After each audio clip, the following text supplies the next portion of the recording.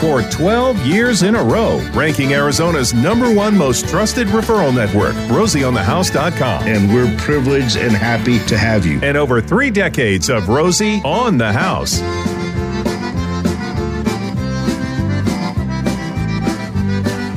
Come on in, all y'all. Let's have ourselves a little chat. A little chat about your 2 most favorite topics. You and your house.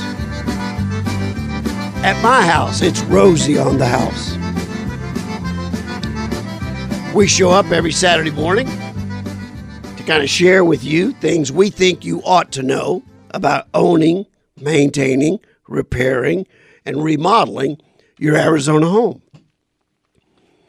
If you have a project that you're trying to tackle or are considering tackling or trying to finish, feel free to give us a call. Let's see what we can do by helping you out. Hey, I have a question for you. Do you know what an influencer is? You don't, do you? Look at that look. He doesn't know what that is. So Rosie's not huge on social media, as a matter of fact, not at all.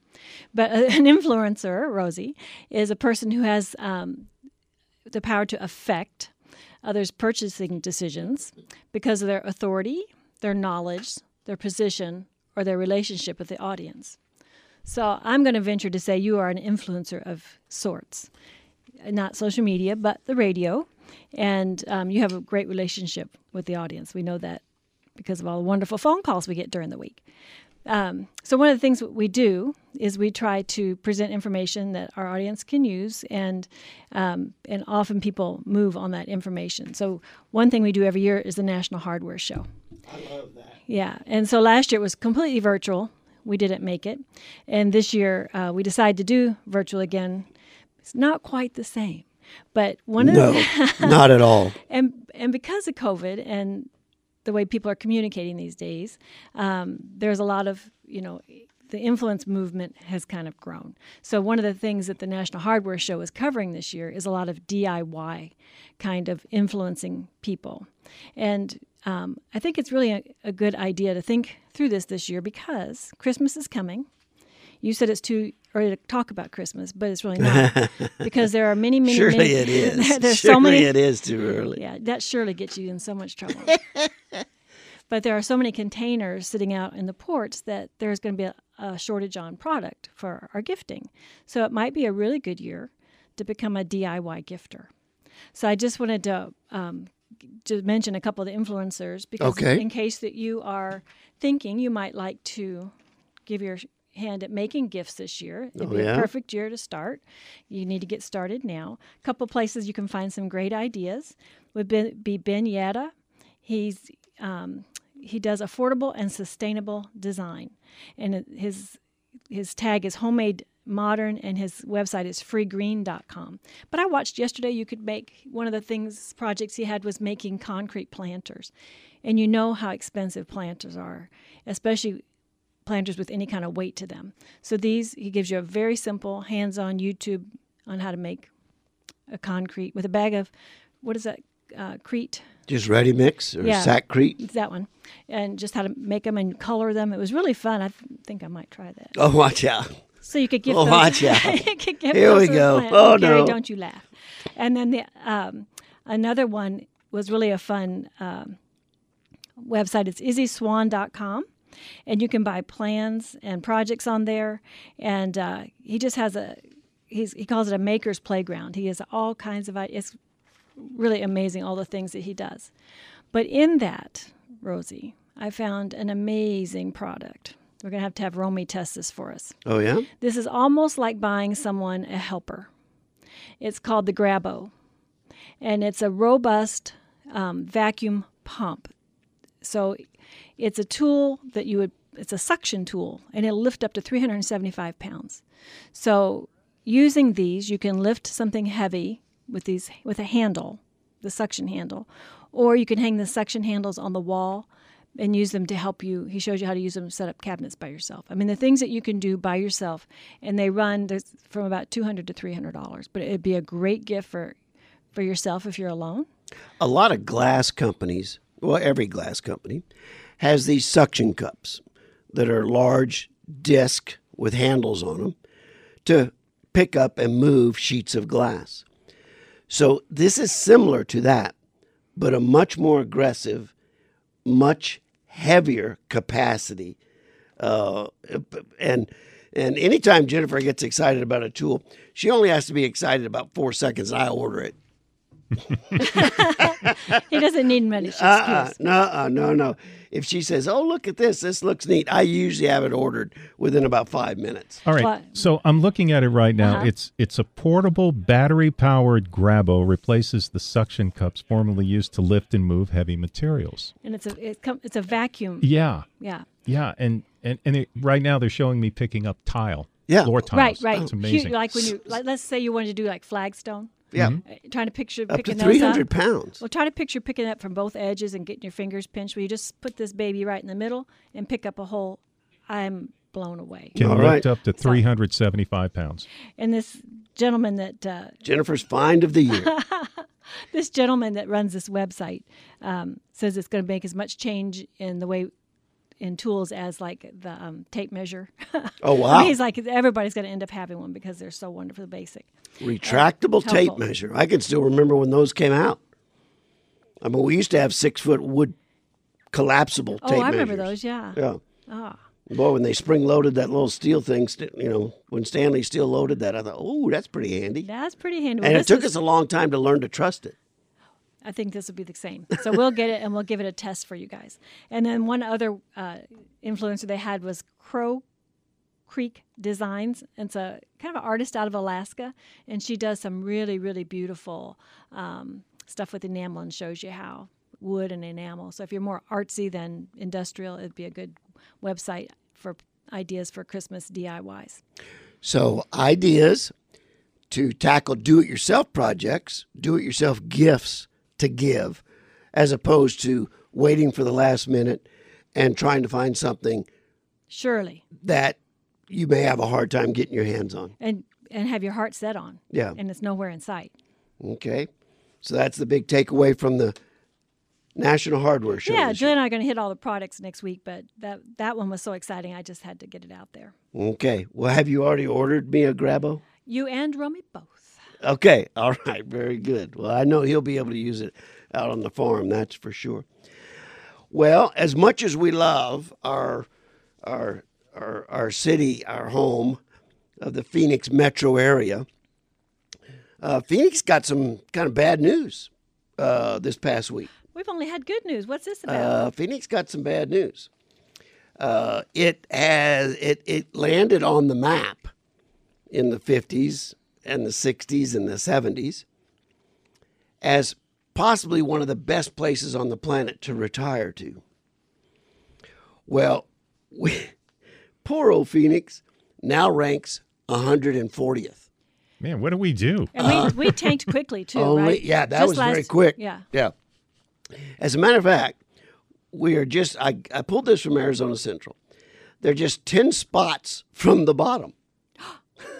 Do you know, sometimes you're like the little froggy in the pot and you don't realize how things are getting hotter. But we have family in town who grew up here and we all went to high school together, your siblings, and they just are blown away. They don't know where they are. They can't believe the amount of traffic. They've commented on the pollution.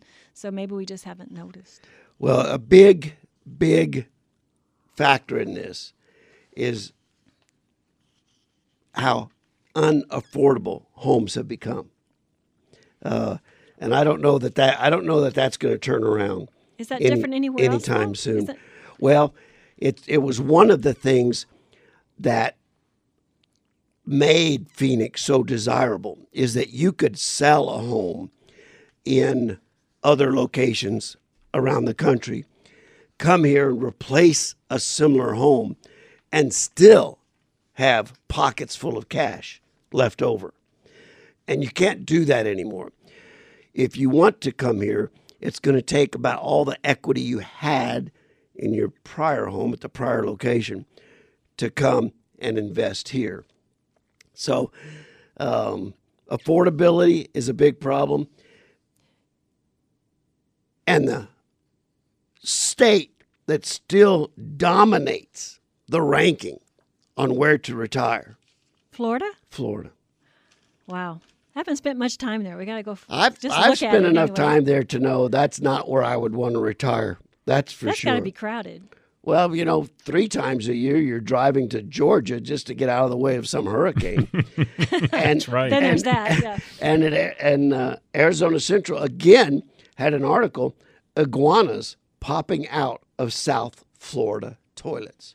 I would not like that in the middle of the night to flip on the light and there is something swinging. Now, swinging I always in your thought toilet. iguanas were pretty smart. Why in the world would they want to get in a toilet and then pop out?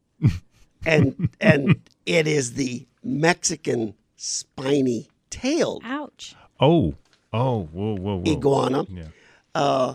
And a male spiny-tailed Mexican iguana can get to 4 feet 7 inches long. A female can get to 3 feet 3 inches long.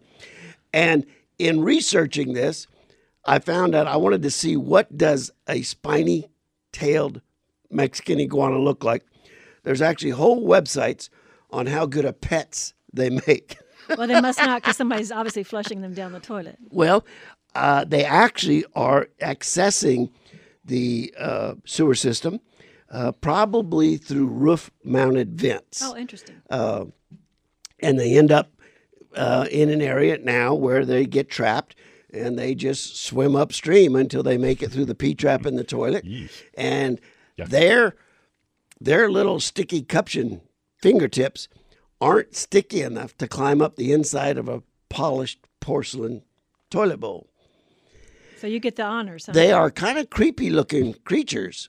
I can imagine going in there in the middle of the night, lifting the lid, and having that look at you would be a bit of a surprise. The iguana removal services in Florida say that it's really one of the most urgent situations they have in trapping and eradicating the spiny-tailed Mexican iguana. Oh, my Now sister and her husband live in Florida, too. I got to ask him about this. Now that should seriously diminish Florida's desirability as a place to retire.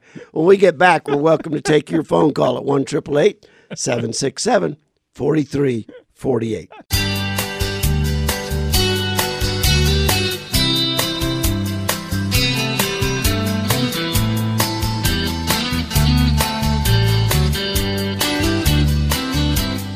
I like my seafood, and I like to fish, but I also love the Great Wild West. I don't think I could ever relocate to Florida. On Monday, I opted to get a taste of fall Arizona, and so I drove up to Flagstaff Sunday night. I checked into the little base camp motel at the Snowbowl Road, and got up the next morning and proceeded to attempt to hike to the summit of Humphreys Peak. And the golds and the yellows and the reds were so absolutely gorgeous that I couldn't encourage y'all enough. If you haven't made a trip north, and I understand that in the weeks leading up to now, some rooms were pretty hard to get. I was very fortunate. I contacted base camp. They had a room. I didn't need much. I was traveling by myself. So just a place to throw down for the night and get up in the morning. Rooms have been hard to find. But if you want to see fall color in Arizona, you're running out of time. Okay? Make the effort to get up and go check it out. And in that light, I just want to repeat what I had to say last hour. At the Snowbowl, they've got the scenic gondola running today and tomorrow. And there's hardly an easier, more enjoyable way than riding that gondola up and back down. And that gondola was running last Monday while I was hiking. It was a little windy, but they still had it running. We were at about 60 mile an hour sustained, with near the summit, 80 mile an hour gusts. So It was a little blustery, but you could still see all the beautiful fall colors. Great. Hey, we're here to answer your questions. We do have some text questions coming in. If you're the texter that asked about the light conversion, Rosie needs more information, give us a call. If you wait, you might be a while before you get an answer. So 888-767-4348 is the best way to ever get a hold of Rosie without having to wait more than a few minutes. We love your questions. Also, the info at rosieonthehouse.com. If you want to email us, for Saturday morning, that's awesome too. We have a couple, 83 years old and 86 years old. Okay. And they had had an inspection of the house and were told that they needed to replace the water softener, outdated and old. And she's like, you know what? We're too old to lift those bags of salt anymore. Do you have any saltless units that you recommend? Oh, boy. It's a loaded question. That's a loaded question. It really is. Do we have their name at all? Not right this second. Okay. All right. So for the 80-year-old couple that is writing in about replacing their water softener, asking about treating their water without having to carry the salt bags. It is definitely one of the downsides of water softening. But you cannot soften water without an ion exchange, which requires sodium or potassium. You can soften water through nanofilters, but the nanofilter has to be about the size of a 2-car garage, and it wastes so much water. It is not residentially viable, feasible, or logical. Any other water treatment that is not an ionic exchange is not water softening. It may, at best, be a descaling tool, but that's at best. I'm not a believer in anything that uses magnets wrapped around your pipe. That may change the character of water while it is in that magnetic field, but as soon as you turn the faucet on and ask that water to move outside of that magnetic field, it reverts right back to the way it was before it experienced that magnetic field. So they've got a challenge. They've been accustomed to soft water. It will be hard for them to grow accustomed to hard water. But they've got to beat the dilemma of salt bag, 40, 60, and 80-pound salt bags. Don't some of those companies provide someone to come out and do that for you as a service? I'm going to encourage them to contact the Rosie Certified Water Conditioning Company in Arizona, Connecticut, or Water Treatment Technologies, and just discuss with them the service of having those delivered and installed. But if you're used to true soft water, you're not going to be happy with any of those claims of the alternative systems. I'll bet my bottom dollar on that.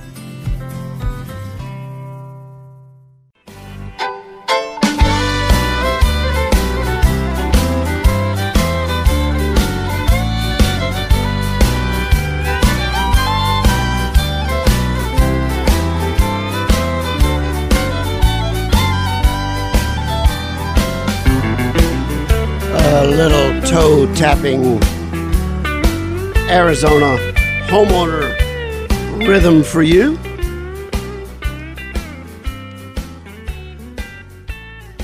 We invite you to call 1-888-767-4348 if you've got a question about any home improvement project you're trying to tackle, which is exactly how Mary got a hold of us, calling from Chandler. Let's see what Mary's trying to tackle today. Good morning, Mary. Good morning, Rosie. I'm trying to tackle my air conditioning runs. Okay. Can I clean them myself, or do I need to get them professionally cleaned? And by air conditioning runs, You're talking about the metal ductwork. Right. Okay. Yeah, the stuff that's in the attic. Uh-huh. How old is your home? 72. 1972. Mm-hmm. Okay. Have you been in the home all that time? No, Okay. I'm the third How homeowner. how old is the existing air conditioning unit? Well, one's about 15 years old, and the other one's not quite 10. Okay.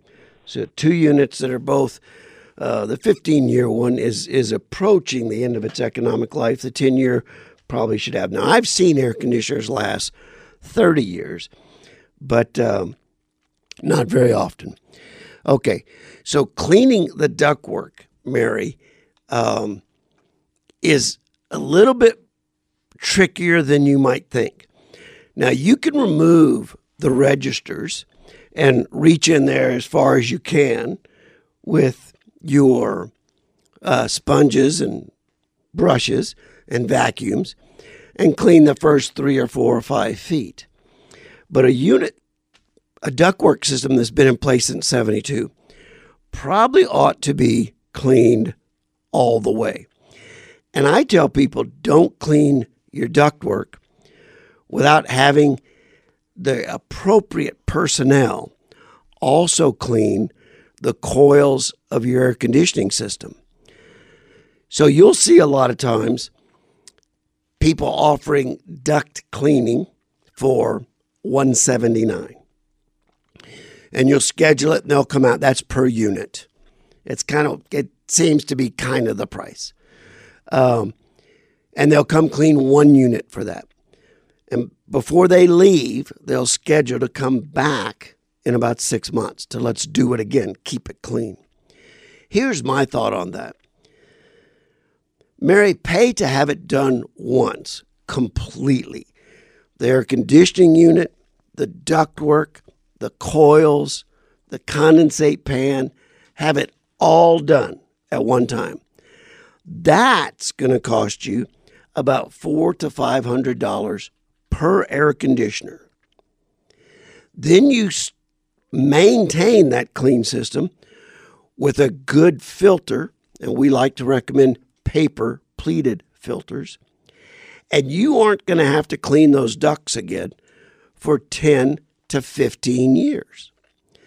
So the services that just come in and blow dust and use a vacuum to vacuum out the loose dust in your ductwork really aren't giving you the clean ductwork or the clean air you might like to think they are. That's a hard job to do yourself. I don't know that the equipment can be rented. I would tell you to contact Arizona Chimney Sweep and Ductwork and get a quote for getting it cleaned properly, and then be saving your money for replacing some air conditioners, which I think will occur for you in the next couple or several years. So I hope that helps not only answer your question about cleaning ducts, but answers all Arizona homeowners' questions about how to get a duct clean. Cleaning the ducts with these services that don't take your air conditioner apart. As soon as the air conditioner comes on, they're blowing everything in the cabinet cavity, everything in the coil, right back into your ducts. You're really not cleaning anything. So be weary of that. I've said for years, I wouldn't have anyone clean my ducts that wasn't a licensed Arizona air conditioning contractor, because I don't want anybody taking my air conditioner apart that isn't a properly trained air conditioning technician. 72 would make it metal ducts, correct?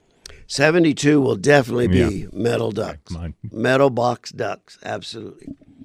All right, let's see if we can go to Jim in Peoria and see what he's up to. Mr. Jim. Yeah, good morning. I'm kind of a DIY, but I know my limits. Okay. So my project is extending my house and including it into the back patio.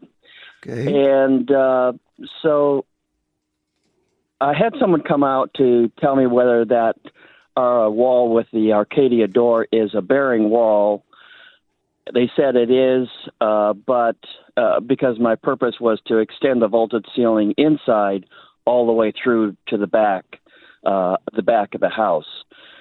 And it sounded like he was saying that the framing of the flat ceiling of the patio was supporting the roof above it. And I don't know, I just am having trouble seeing that. Do you know if that's typical, or can I beef up those 2 or 3 trusses above the patio to support the roof? Okay. I'm going to try and draw a picture in my head. We've got a house where it's a pitched roof, correct? Correct. Okay. And the ridge line of that roof, let's just say it runs east and west, and your patio is off to the north. So do you want to now put a new ridge, a new hip roof onto that room addition? Yeah, no. The patio is parallel with the trusses. It's 8 feet by 14-foot patio.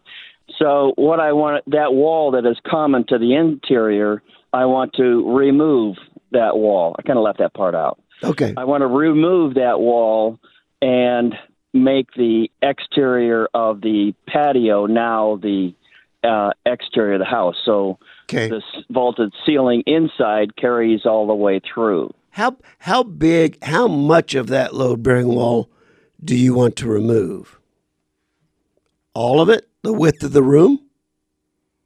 Well, I guess my question is it really a load-bearing wall? Oh, yes, it is. Absolutely. Yes, it is. Okay. So I would probably want to remove about 8 feet of it. It doesn't come up to the center of the trusses in the attic. Okay. But the width or the length of the patio. Okay, 8 feet is very doable, Jim, because the linear footings that are underneath that back wall will support concentrated loads. You're going to have to put a beam to carry that 8 feet of trusses, and you're going to have to put 2 posts on either side of that either side of that beam. We can go 8, 10, or 12 feet and not put supplemental footings and foundation in. Your lineal footing that's down there now is sufficient to carry the point load of an 8-foot beam. So you're fortunate there. If you wanted it to go to, bigger than a garage door opening, 18, 20, I mean, some of these were opening up to 30 feet. We actually have to go in and put supplemental foundations in, huge beams and big posts. So yours can be done, but it is absolutely load bearing, and you're going to want an engineer to design that beam, and you're going to do it with a building permit. We're actually working with an engineering company right now that currently specializes in just doing this. And I'm going to take your number and phone number down and name, and I'll give you their phone number. You can just talk them through. They can look at your address by satellite, and they can probably talk you through exactly what you're going to need right there on the phone. You can assess their recommendations and advice and retain them to do an engineering drawing of it to go get a building permit and proceed from there. Now, when we extend the living quarters out onto a back patio, Jim, you're generally stepping down, okay? That, the city isn't going to allow that. They're going to have you, wherever you want that new outside wall, they're going to have you bring a waterproof product, a masonry wall, a masonry stem wall, a concrete stem wall, up to the height of your existing finished floor. Then you have the option of keeping the step down or overpouring that and making it one surface. If you're planning on being in the house anytime at all, I would greatly encourage you, go ahead and raise the floor to finish floor level and allow it all to be at the same plane. It greatly enhances the appraisal of the property as opposed to stepping down into what everyone can tell was one time the back patio.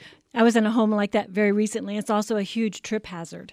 Even though you know it's there, it's a very subtle drop. It's not like a step. It's a little trip edge. So it is, and it does look like add-on. So and it's worth the time and effort. In our little remodeling company, Rosie Wright Remodeling, we currently have 4 projects that are infilling sunken living rooms.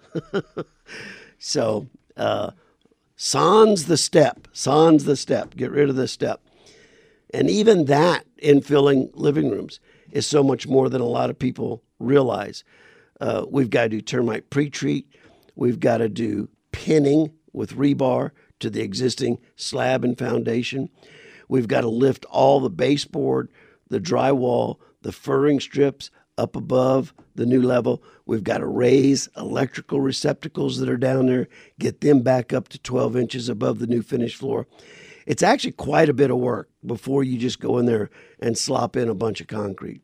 So, but it's being done all the time. Jim, I hope that kind of guides you along.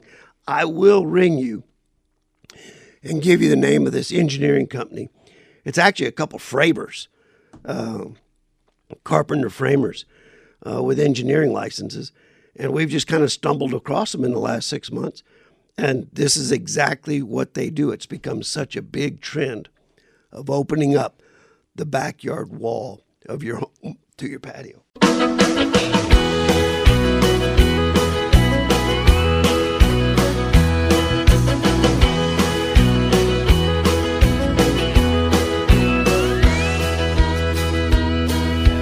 Thanks, Gary, for the toe-tapping music. Keeps us all energized for the whole morning. So welcome back to the last segment of the 9 o'clock hour. We do have a whole nother hour with some really good information for you if you're thinking about, should I stay in my home or should I buy a new one? Lots to think about. So we'll have a good conversation. But you know what, Rosie?